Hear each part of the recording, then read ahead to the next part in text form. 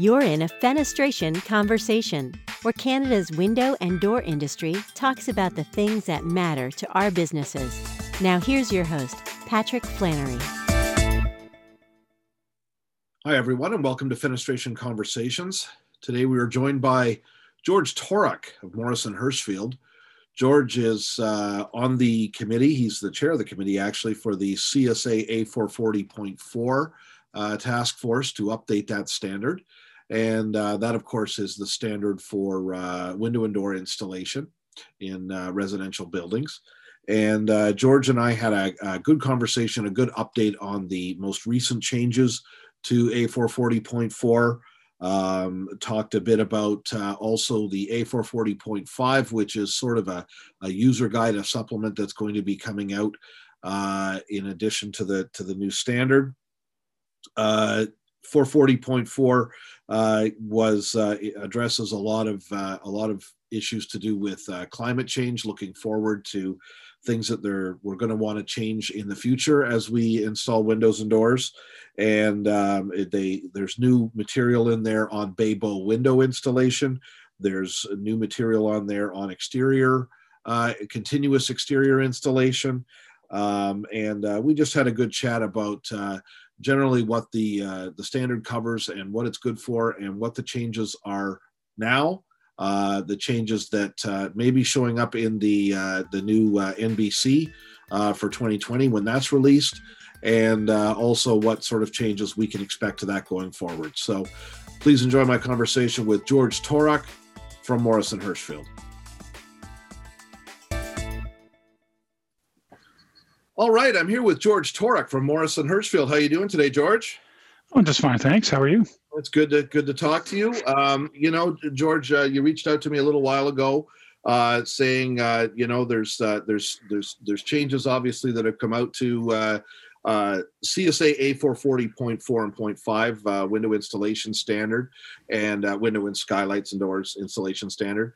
And I thought that'd be a great opportunity to just get into some of what those changes are and what you guys are looking to do going forward, and maybe just a little more general discussion too of the standard and its relevance and how we see it being used going forward. So it's great. You're the chair of the committee that's looking at the revisions, and so you're the perfect person to have on here. So thanks very much for joining. My pleasure. Why don't you start off telling us a little bit about yourself and what you're doing with Morrison Hershfield and the committee? Well, I'm a fenestration specialist at Morrison Hershfield here in the Ottawa office. I work nationally across Canada, as well as dipping into the States for work as well. Working on low-rise work, mid-rise, high-rise, commercial, residential. But my focus is glazing technology. And for CSA, I've been a member of the task groups that did the revisions for the 2007 version of CSA for 40.4. And then I led the revisions for the 2018 and 2019 revisions of the standard, and we can get into that a little bit later. And going forward, I'll be leading the group into the next set of revisions as we aim for the 2025 NBC. Great. And I should point out as well that you're somewhat of a star in the industry due to your repeated performances at Top Glass. And I think, and I always appreciate your willingness to step up with great content for me at that event. So it's you're certainly been very helpful. George, let's talk a little bit about the most recent version of A440. Well, first of all, just give me an idea of the scope for A440.4 and .5, which I think is what we want to focus on here. What exactly are those standards? What do they address? What are they for? Well, point 5 doesn't exist yet. That's our task coming up in the next revision, is to create a point 5. We were hoping to get there when we did the revisions for 2018, but we ran out of time to get those revisions done so that there was enough time for the editing and balloting processes and for review by the Standing Committee for Part 9 and Part 5 of the NBC. To get into the 2020 NBC. Now, the 2020 NBC, my understanding is it'll be released later this year, so towards the end of 2021. And A440.4 is referenced now by both Part 5 and by Part 9. So we made that target. And our goal going forward is to build on the work that we did for 2018 and create the point 5 standard, which will essentially be a user's guide. And the overall concept is that we'll take a lot of the background theory that's written into commentary and notes within A440.4 and move that out of that document and into point 5. And as well, and perhaps most importantly, we want to revise the drawings that currently exist in the 2018-19 edition, which were the same as in the 2007 edition. But we want to update those. Those drawings were created by RDH for a CMHC study close to 20 years ago now. And things have advanced. There are some new techniques that aren't represented in those details. So we want to include those into point 5. And to some extent, the idea is that we're going to want to create an illustrated guide to point 4, make it a little bit easier for the tradesperson to look at images and pictures to understand what are the principles behind the installation. Some people work well with words and they can read the mandatory text and understand that fully, and others need some visual learning. And so that's the idea of trying to get more diagrams and the like into point 5. And as well, we're also looking at updating the guidance in point 4, which will be in point 5 for field testing, to just enhance the existing discussion that's in Annex D, I think, point 4, to represent Canadian practice. Within point 4 itself, in 2007, for the 2007 edition, and work was largely finished on that in about 2005.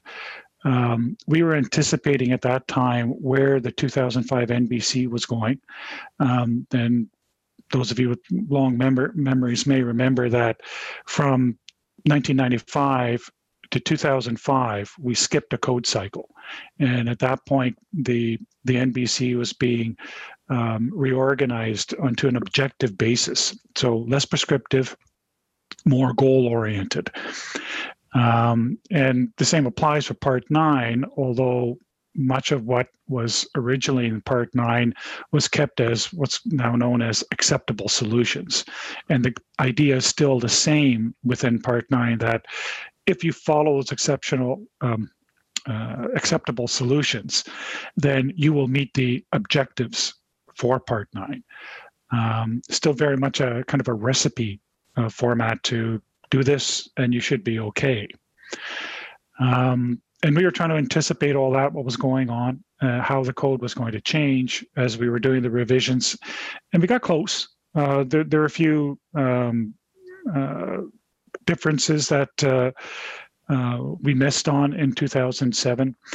And as well, at that time, new stuff started to come on to the market in terms of how we were building. So the whole concept of exterior or continuous insulation on the exterior of the stud frame.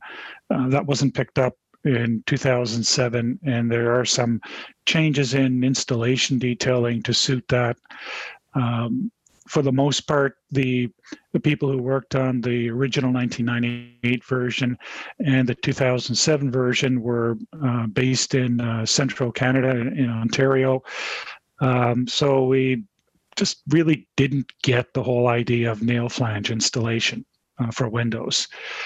We tried. John Inc. from CWD Windows and Doors and Dennis Little from the Alberta New Home Warranty Program were on the committee, and they tried their darndest to get us Eastern guys to understand what the heck nail flange was all about. Since then, we've seen that whole idea of nail flange installation sort of roll eastward in Canada, but as well, it's become much more common stateside.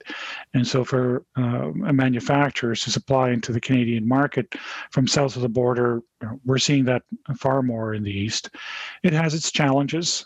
There's some differences in idea of how to install a nail flange window. NRC has done various studies about it as well. So we included much more of that into the 2018 edition.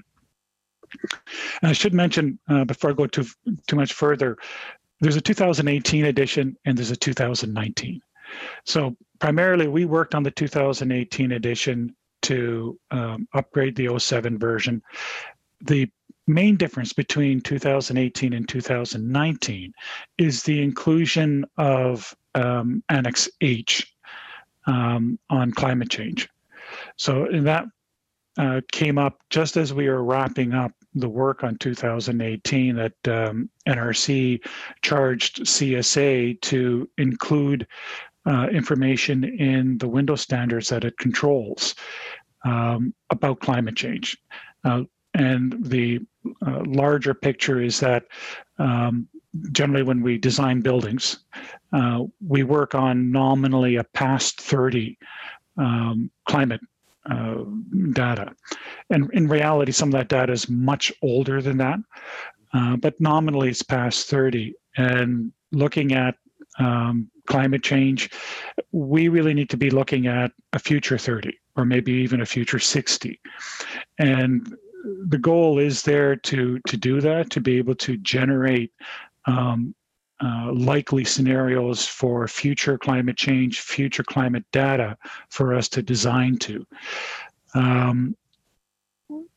The data just isn't there yet. And at the time, NRC was also working with Environment Canada to get the supercomputers to generate future data based on likely worst case, best case scenarios to inform the future NBC, and perhaps it'll come in for the 2025 NBC, what that future climate data should be so that we can design resilience into our buildings for the future. So that information was still in process, but it was important to try to get some information in there about thinking about what does climate change mean, what does resilience mean. And so Annex H was created, and the way it was incorporated was rather than issuing a revision or an addendum to the 2018 edition, a new 2019 edition for CSA 440.4 was created, and that's what's now or will be referenced in the 2020 NBC. The unfortunate part about that is in the front of every edition of A440.4 and any of the A440 standards, there's always a preface which indicates what's new. So there's a great what's new section in the 2018 edition that describes all the stuff we did from 2007, which isn't repeated in 2019. So perhaps there's a future article for Glass Canada or Fenestration Review is just to go back over that stuff. Yeah. So the I just have it up on the screen here, and just to quickly run over the points. What we did essentially from 2007 to now. Mm-hmm. So the 2018-19 editions is that we dialed back the application a little bit. So in 2007, there was a little bit put in about window wall installation, and it was recognized at the time that there were problems with installing window wall and water leakage and so on. So there was a little bit put into the standard then about using subsill flashings for window wall and so on. But that really came into those installation diagrams that were prepared by RDH. There's really nothing in the text, the mandatory text about it. So we took that out in the revisions, and all that information has gone on into the new CSA 440.6 high exposure fenestration installation standard, and that one is available now. It was released in 2020, but that won't be referenced by code unless it's done by way of amendment. It was too late to get into the 2020 NBC. So our focus within point 4 is very much part 9. That said, when you look at the existing data, climate data that we use, that can still take you up to a driving rain wind potential of 500 pascals for the West Coast, and into 400 pascals or so on the East Coast. So still pretty high performance.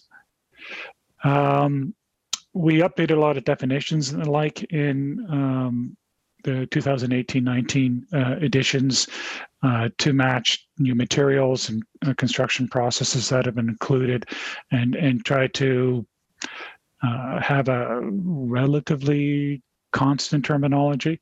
I'm sure you know that you talk to people on the West Coast, you talk to people south of the border, different parts of Windows have different names. Different installation techniques, or the same installation technique and have a different name. So getting a consistency of definitions is sometimes difficult. Some of the reference standards publications have changed, and in particular, all the CGSB sealant standards were withdrawn and replaced in the NBC with the ASTM sealant standards. We included more information now on bay and bow window installation that wasn't addressed at all in the 2007 version. And that's based on some good work that was done by SODAC, looking into installation detailing. As I mentioned before, we added information now on insulating sheathing. So where we're putting continuous insulation on the outside, how do we handle that in terms of supportive windows where they're projected outwards over top of that insulation? We revised the shimming and anchoring diagrams. So the old diagrams are there. We stumbled across some interesting errors that were made in previous editions that we corrected. We also removed the concept of the R point from those diagrams to represent more the procedures that in fact are used. So the R point, if you've studied those diagrams in past editions, is in concept, it's the central point around which a window would move. So the original idea is that a window should float within a punch opening within a wall. So there's one point that anchors the window in place. It could be at the sill, it could be at a jamb, and that's a fixed point, and all other anchors around the perimeter of the window need to allow for up, down, in, out, left, right movement. The reality is we clamp windows into the opening. So we shim at the sides, we shim at the sill, and typically most of our anchors will go in at the jambs, and those anchors are driven through tight into the frame and into through the shims and into the jack studs in the case of wood frame construction, or a wood liner if it's masonry construction. So we don't really allow the window to float in the opening. So we took that concept out to represent the reality of how we do install windows now. And that also represents an advance, better techniques in manufacturing, because much of that idea of allowing the window to float was trying to deal with the fact that sometimes windows would tear themselves apart at corners if you didn't allow for, in the case of vinyl, expansion and contraction. We have different techniques now to allow for that, so we don't really need to float the window as such. So we simplified the shimming and anchoring diagrams. We also added new diagrams to look at combination assembly. So if you're taking two windows and putting them into the same hole, how should you go about shimming and anchoring to ensure load transfer into the surrounding frame? And similarly for window and door combinations. And then, as I had mentioned, we've learned some more about nail flange installation, and a small shout out to Terry Adams at Westech Windows. We drafted it into the committee, and he taught us a lot. And so we've have more information there now, better information on nail flange installation. We also did some changes to subsill flashing requirements. So part of that process of trying to anticipate where the 2005 NBC was going was the concept of exterior wall design and the requirements for two planes of protection, so an exterior cladding and an interior water resistive barrier, and when drainage was required between the two, so in other words, a capillary break is a terminology in the code. And the difficulty with the NBC, and I don't know if that's been resolved for 2020, but with the 2005 NBC, when you have two planes of protection in the exterior wall, and the second plane is interrupted by something, and it could be a window opening, it could be an exhaust vent, it could be a door. The code requires that the protection provided by the second plane is maintained. But it doesn't say how that's supposed to be done, what that protection is supposed to be. So for 2005, most people in the code in the group looked at it and said, well, that means subsill flashing. So we wrote requirements in to install subsill flashing using the same climate requirements that are in 927 of Part 9 for providing two planes of protection with a capillary break. That for reasons I'm not sure if that wasn't accepted by the NBC, and they simply said, pay attention to what 927 requires, which is really does not give you any guidance other than maintain the second plane of protection. But we included those requirements in there. For 2018, 2019, we enhanced those requirements a bit further. I should say one thing before I get into that. What we tried to do also in 2007 was include some information for subsill flashing. When do you need to put it in terms of local climate? So you recognize that what the NBC criteria for two planes of protection is based on moisture index and heating degree days. So basically when you have cold and wet climates, such as the West Coast, or warm and wet climates, the other way around, the warm and wet climates on the West Coast and cold and wet climates on the East Coast, you need subsill flashing.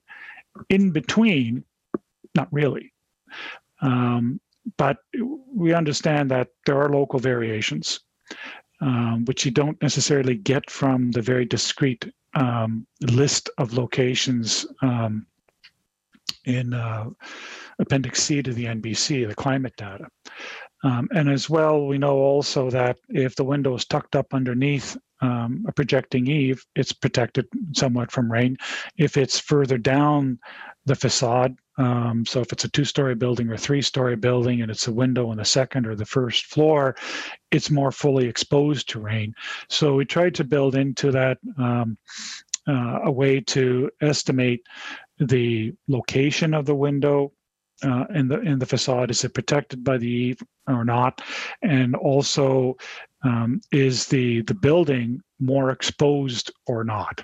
So is it in an urban condition? Is it out in the countryside where there are different wind conditions and driving rain conditions that can affect the installation? So there was an exposure nomograph that was included in Annex A of A440.407. And the idea was that people could, an installer, a specifier could use that nomograph with the moisture index and heating degree data information that was in CSA for 40 S1, and determine what they should do in that kind of fuzzy middle section of the country. It didn't work too well. It was just too much to ask some people to do, even though it's 5 minutes work. And for most people who have to deal with a defined work area in terms of, are they working in the Greater Toronto area? Are they working in Winnipeg or something? You could do it, spend a few minutes to figure it out once, and you're just about done forever. It wasn't really used. So when we came to 2018, 2019, we took out that system and replaced it with a simple yes, no. Do you need it or do you not? And we provided a table for that just to make it really simple. And then we added 2 other conditions when subsill flashing is mandatory. And one is below all doors, and the second is below all combination assembly. So if it's 2 windows in a hole or a window and a door in the same hole. And the reason there is that, and this is just based on bitter hard experience of the task group members, mulling details between windows are sometimes not well defined, and some installers are just relying on a simple vinyl couplers in the case of vinyl or fiberglass frames, running a bead of sealant in there, and often water leakage happens. So we decided, well, if we're going to take out requirements to use the exposure nomograph to try to fine tune the installation to a location, then we should replace it with something, again, equally simple, that if you're putting 2 windows in the hole, let's get a diaper under the window to protect against the possibility of leakage to the joints between the window, the 2 windows. And as well, it was felt by most members of the committee that doors are subject to a lot of water. They're down low. People walking in and out of them all the time, they kick their boots off, the snow off against the door sill. They see a lot of water, a lot of snow, a lot of melt. And so they're a high risk location. And just through the process of replacing products over the years, often find that there's damage. So it makes sense to put a subsill flashing. And there are more products available. You can still do it with a peel and stick, but there are liquid applied products, there are preformed sill pans available now. Some of those things that we now reference those as well in 2018, 2019 editions. And we were looking at making some revisions to the field testing requirements, but we weren't able to do too much. It was left at the end, and that will be picked up more in the next edition coming up. Wow. You guys made a lot of changes. It was a lot of heavy lifting on a lot of work. Yeah, exactly. Okay, some things I've just been making notes as you've gone along. Mm-hmm. Was the objection on the subsill flashing from the NBC because you guys had you were mentioning a capillary system? Were they concerned that this was going to degrade the energy performance or something, having it open, or did they want everything sealed up, old school, or were they rejecting a capillary system altogether? No. I mean, Because The you got selection criteria that we water used right were away. the same as it's in the NBC now. Oh, That if you have, based on heating degree days and moisture index, if you're cold and wet or you're warm and wet, then if your wall system has two planes of protection, then it needs a capillary break. right. So we use the same criteria. Oh, okay. I'll be honest, it's not something that we pursued with the NBC. In our discussions over the last year with the standing committee for Part 9, we understand there's no longer a concern about that. Yeah. So we should be good to go ahead. And so I think we perhaps just got a little bit ahead of ourselves. Yeah. And had the revisions already been in place, we could have had more discussion. So we were trying our best to future think it, and I think we just future thunk too far. Yeah, exactly. They weren't ready yet for that. More or less. Yeah, more or less.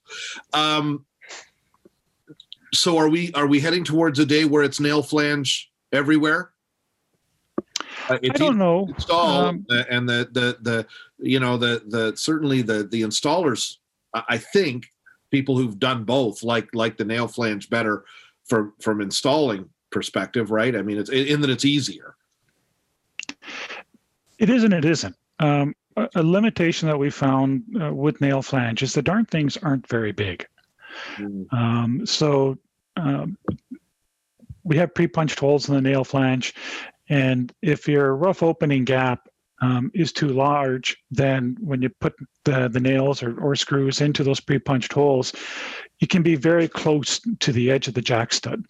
Okay. And so there's a risk there of splitting the jack stud and not getting the structural attachment that you think you're getting.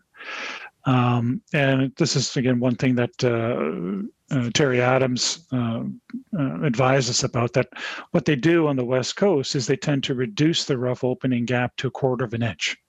The nominal rough opening gap that the standard previously considered was a 1/2 inch.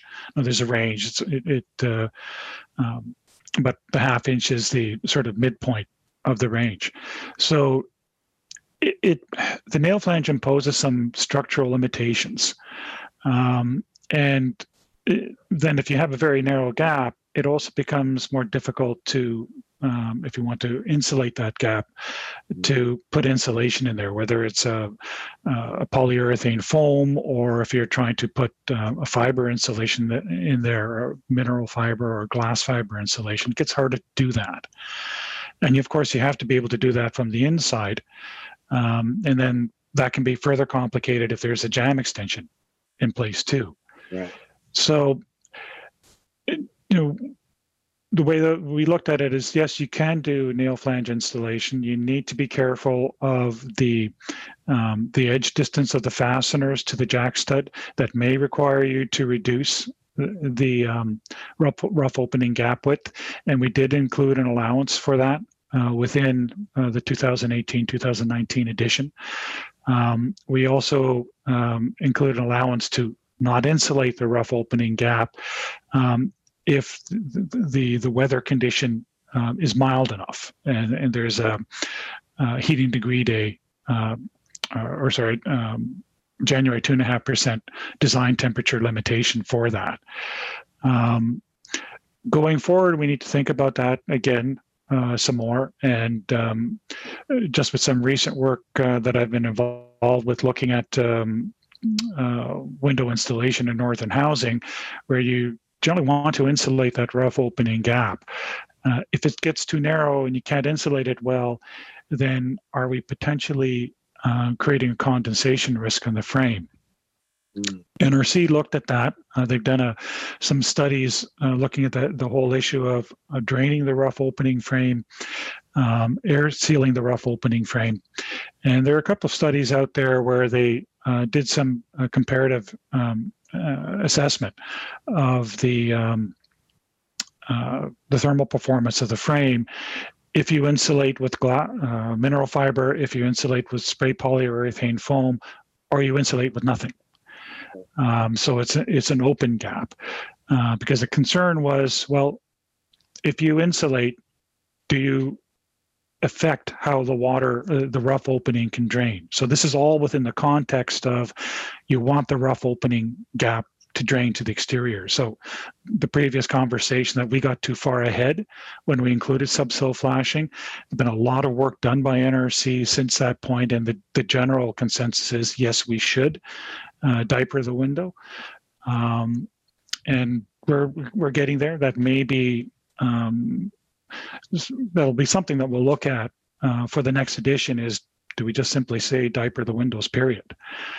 But in all those studies, there was a concern that if you insulate, do you retain water? And so you don't really drain it. So they looked at those three options, and there was and what the study that they did revealed very little change from insulating or non-insulating the gap. The best insulation value was with polyurethane foam. There was a lower insulation value from using mineral fiber. And there wasn't a lot of difference between mineral fiber and an uninsulated gap. What they found in the process as they were doing their study after the fact was that there were faults in the window frame that were allowing air leakage through the frame. So it kind of masked the advantage of using a mineral fiber insulation, which in itself is instructive. So there's overall, when you look at the three options, there is a small improvement in thermal performance. But we recognize that depending on the severity of the climate, it could be very important, when we get further up north. So I don't think we're ready to throw out the concept of insulation, but we need to be careful about that in terms of, are we using nail flanges? Are those nail flanges wide enough that you can allow for a wider rough opening gap so it's easier to put the insulation in there and at the same time provide for anchoring, structural anchoring through the nail flange. So the other possibility, of course, is to use the nail flange just as a placement tool that tell you that you've pushed the window in far enough and still anchor through the frame, or use installation brackets to secure the window into the frame and bring your membrane over and tie onto the nail flange. So it's no longer a structural product. As well, there are two different types of nail flange that are available. There's the integral flange that's extruded as part of the frame, which is more the case out west. But you can also get a nail flange that's an accessory. So it's let into the accessory groove on the outside, and it's usually combined with a brick mold. And the trick there is, has the window been structurally assessed with that accessory in place? So do we know that a window, particularly when you get into windier locations, so you're getting out to the East Coast in particular, or you're getting to an escarpment condition, and so there's positive and negative wind loads on that frame. If it's just an accessory nail flange that snaps into that groove on the face of the window, can it hold the window, or will it become detached? And different manufacturers have ways around it. Some of them have a return flange on the bottom of the window that gets screwed into the frame, so you have a mechanical connection as well for the accessory nail flange. So we made we included commentary in the current A440.4 that if the window has not been assessed for an accessory nail flange from a structural perspective, then you shouldn't rely on it for structural anchorage. You should still anchor either directly through the frame or using installation brackets. So you would need to test for that. You need to test for it, yeah. Get your model tested to make sure the accessory. Yeah, and coincident with that, there's been more clarification within NAFS regarding testing of the windows and manufacturers supplying information to installers on installation detailing. more from the perspective of this is how you should install it for the test window. But if the window has just been manufactured as box framed and installed with who knows how many screws into the frame, then from an installation perspective, you need to question that. If you're just saying, I'm going to snap in an accessory nail flange, can you really rely on that to retain the window against wind load? Will it be enough to support the dead load of the window? So it's something that needs to be looked at still, I think, more. But is there is there a standard yet to test that to? Like how do you verify that your nail flange, your accessory nail flange design will be okay? You can use exactly the same standard that's used currently to assess the windows. Okay. It's a bit of a weak area within NAFS in as much as the NAFS recognizes the fact that there's lots of different substrates. So you can't, a manufacturer can't possibly test for every condition. So they need to test for the most likely condition that they expect, and from an anchorage perspective. But at the same time, they're not specifically assessing the anchorage of the window when they do the wind load test. And there's a division point there between the product and the installation. So the product can go in, and often when you look at a test report, you'll see anchors installed around the full perimeter of the window. Mm. But we talk about in the installation standard of, well, you anchor at the jambs, you avoid anchoring at the sill because of potential for leakage, and you have to be careful about anchorage at the head because you need to allow for frame shrinkage. So there's a disconnect there in how we install versus how we test. And do we really test the anchorage of the window when we do the product test? No.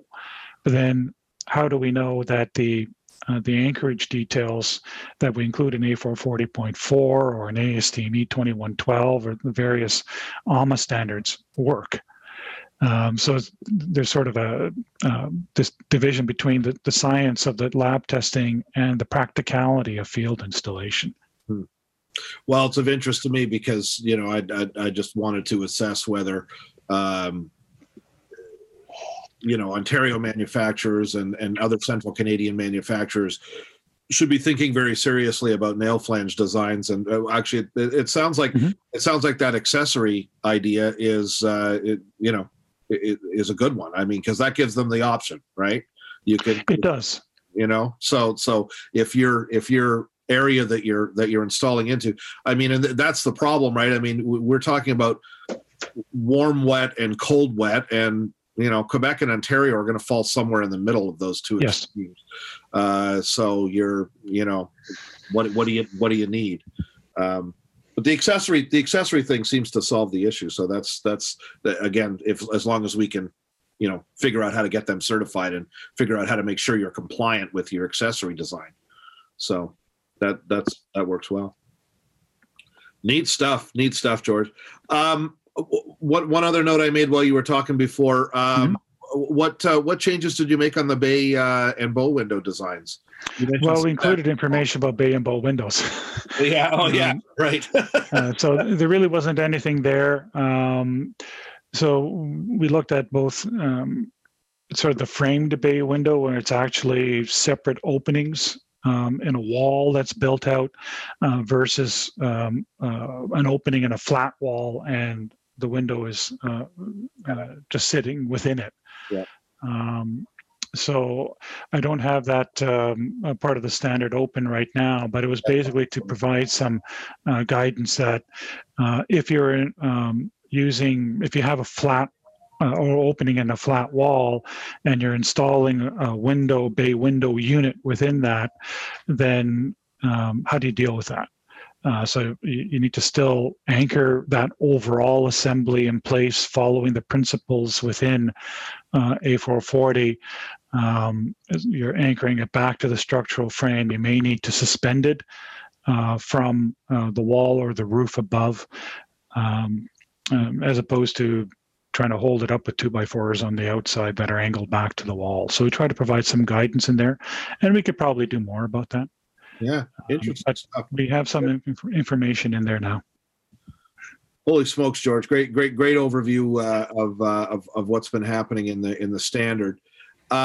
So what's coming up? Your email spoke about the next effort. You're already kind of getting your ducks in a row to get the work done this year, so that you have your updates. I think hopefully completed in 2022, 2023, so that everything is ready for the 2025 update to the NBC, which we know is always a challenge to hit those deadlines. You mentioned in the email that you really want lots of participation and lots of diverse representation from across sort of all levels of the industry. Tell me a bit about that. Who are you looking for to get involved with the next round of changes? Well, everybody.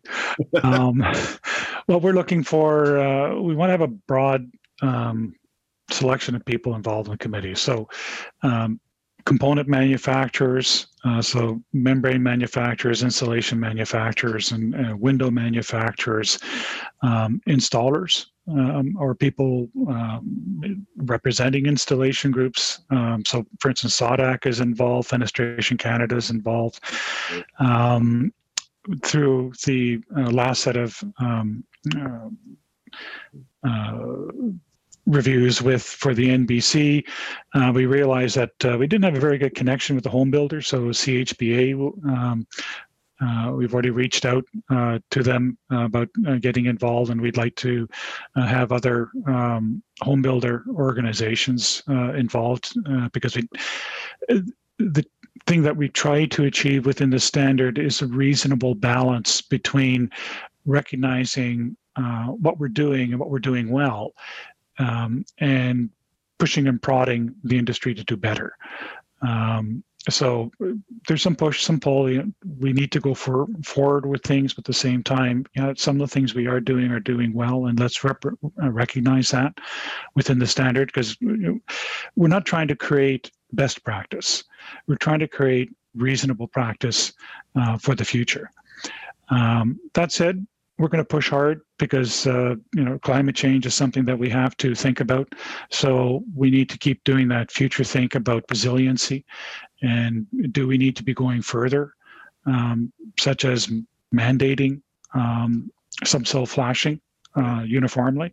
And those are discussions that we need to have further with the NBC, so that we're in this time around we're coordinated with the efforts of how the NBC is changing. I'd also we'll be looking at reaching out to some of our northern housing groups or First Nations groups, because we tried very much for 2018-19 to broaden our scope from coast to coast, but we also have a third coast to deal with and lots of northern communities in between. Because for a large part, and I was thinking about that a bit more this morning, we're dealing with installation techniques along the Canada-US border. Right. And stuff can be different when we go north. So for instance, the notion of insulating in the rough opening gap, what do we need to do? And does that work with the nail flange window, or should we be using only box flange so we have a bigger gap and more insulation, as an example?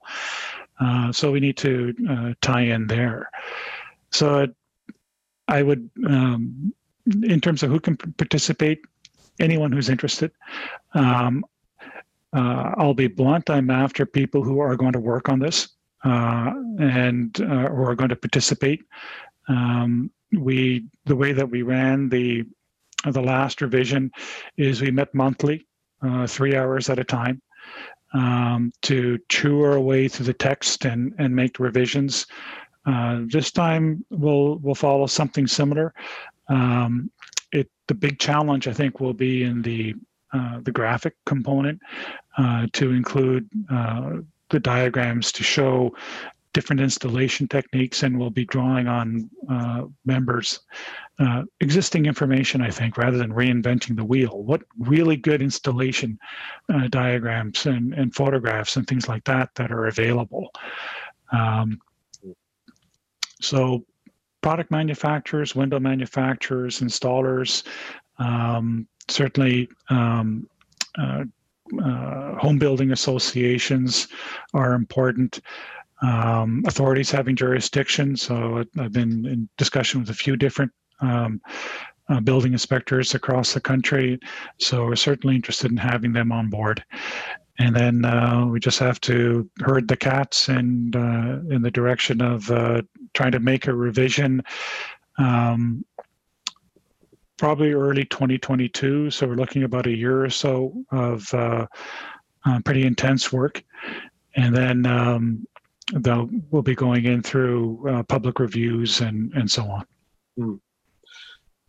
So it is a lot of work, but it's interesting work if you're in the field. Why get involved? We know what you guys need. If I'm listening to this and I'm considering whether to get involved with this or not, George, why don't you tell me what's the upside? What's the benefit of getting involved in this process if you're a person in the window and door industry? Well, I guess, one is to be fully informed where things are going.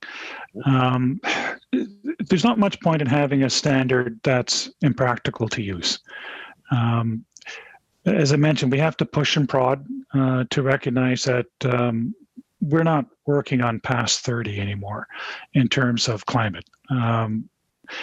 We need to do the future thing. And a good example of that kind of information that's out there is to look at the Actuary's Climate Change Index that's put together by I think it's the Canadian Institute of Actuaries and the corresponding group south of the border, and they've been tracking how the climate is changing from a number of different perspectives, some of which we use for building design, but others that, of course, they're using from a perspective of insuring properties. And their information, which is updated quarterly, it's usually about 6 months behind, shows how the climate is changing. So we know we have to change. We can't just keep doing the same old and expect that our housing and small building is going to perform as well as it did in the past. We insulate more, so portions of the building envelope are colder, portions are hotter. We don't have that same energy drive through the wall that we used to have. So that the old prairie house where the winter winds blew through the house and dried out all the moisture that accumulates. Well, now the moisture accumulates, it doesn't dry out. So we need to think about the future and what it's going to hold for us, that we can build durable housing. From a home builder's perspective, you don't want callbacks. And you're trying to build as best you can, and knowing that the environment is changing very quickly, far faster than what past 30 data is showing us. You don't want to be building a problem into your buildings. Similarly, from a window manufacturer perspective, we have standard test methods that are more or less cast in concrete. Are they adequate? Are the performance levels adequate? And if we do have a problem with window performance, you want your product to perform well, but when it's installed, you want it installed properly, so the installation isn't causing a problem. Because if the installation causes a window failure, then quite likely you as a manufacturer are going to be targeted by the legal types and saying your window is faulty. Well, your window may not be faulty, but the installation may be bad. So getting involved to help guide in proper installation techniques so your product isn't damaged is important. And the same goes for other various component manufacturers. People make installation brackets or insulation materials or membrane materials. All this stuff has to come together in the window opening. And there'll be, I'm sure, lots of different manufacturers that can tell us horror stories about, oh yeah, they saw their membranes used with so-and-so sealants and what have you, and it failed because the two weren't compatible. That kind of stuff needs to get picked up to inform the installers how to put everything together.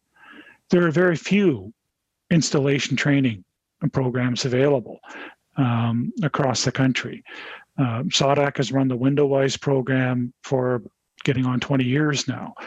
Fenestration Canada has its online training program now, which is an extension of the CSA Fit One program. There's a new program, training program down in Fanshawe College in London, and there are various others around. Being involved in the committee can help us understand what kind of information do we need to be giving to installers so that they can understand what they need to do.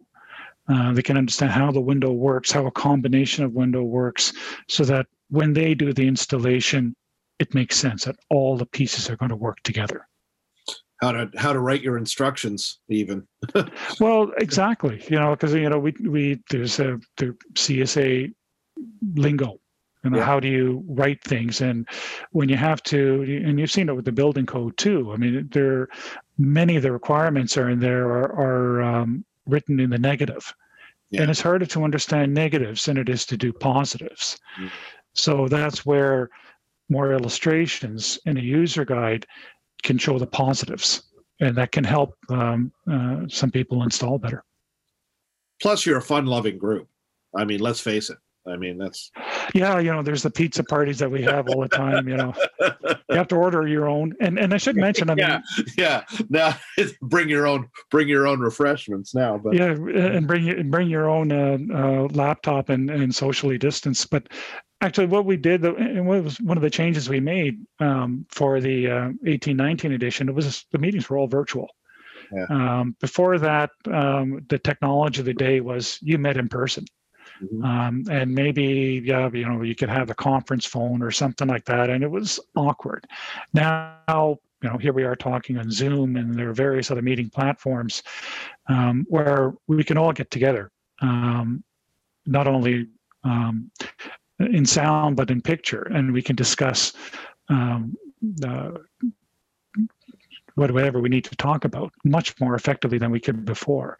So the go forward again will be that this will be virtual meetings, so that anybody can participate across the country, and then we just need to pick a time of the day, then we can meet that it's reasonable that we're not going to get somebody out of bed in the morning or someone has to stay up late at night, but we can do that virtually now. So it makes it easier for people to participate. Well, absolutely encourage everybody to take a strong look at it. On the climate change thing, George, I mean, there's that NBC roadmap out there with, and I think everybody's probably seen I guess what they're looking at is 2032 or something targets now for things like 0.08 U value and different standards.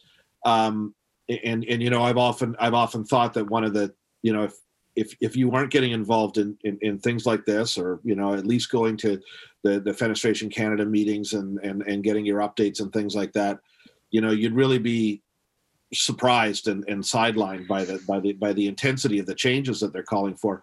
Mm-hmm. And what we often hear is, you can make the most energy efficient product in the world.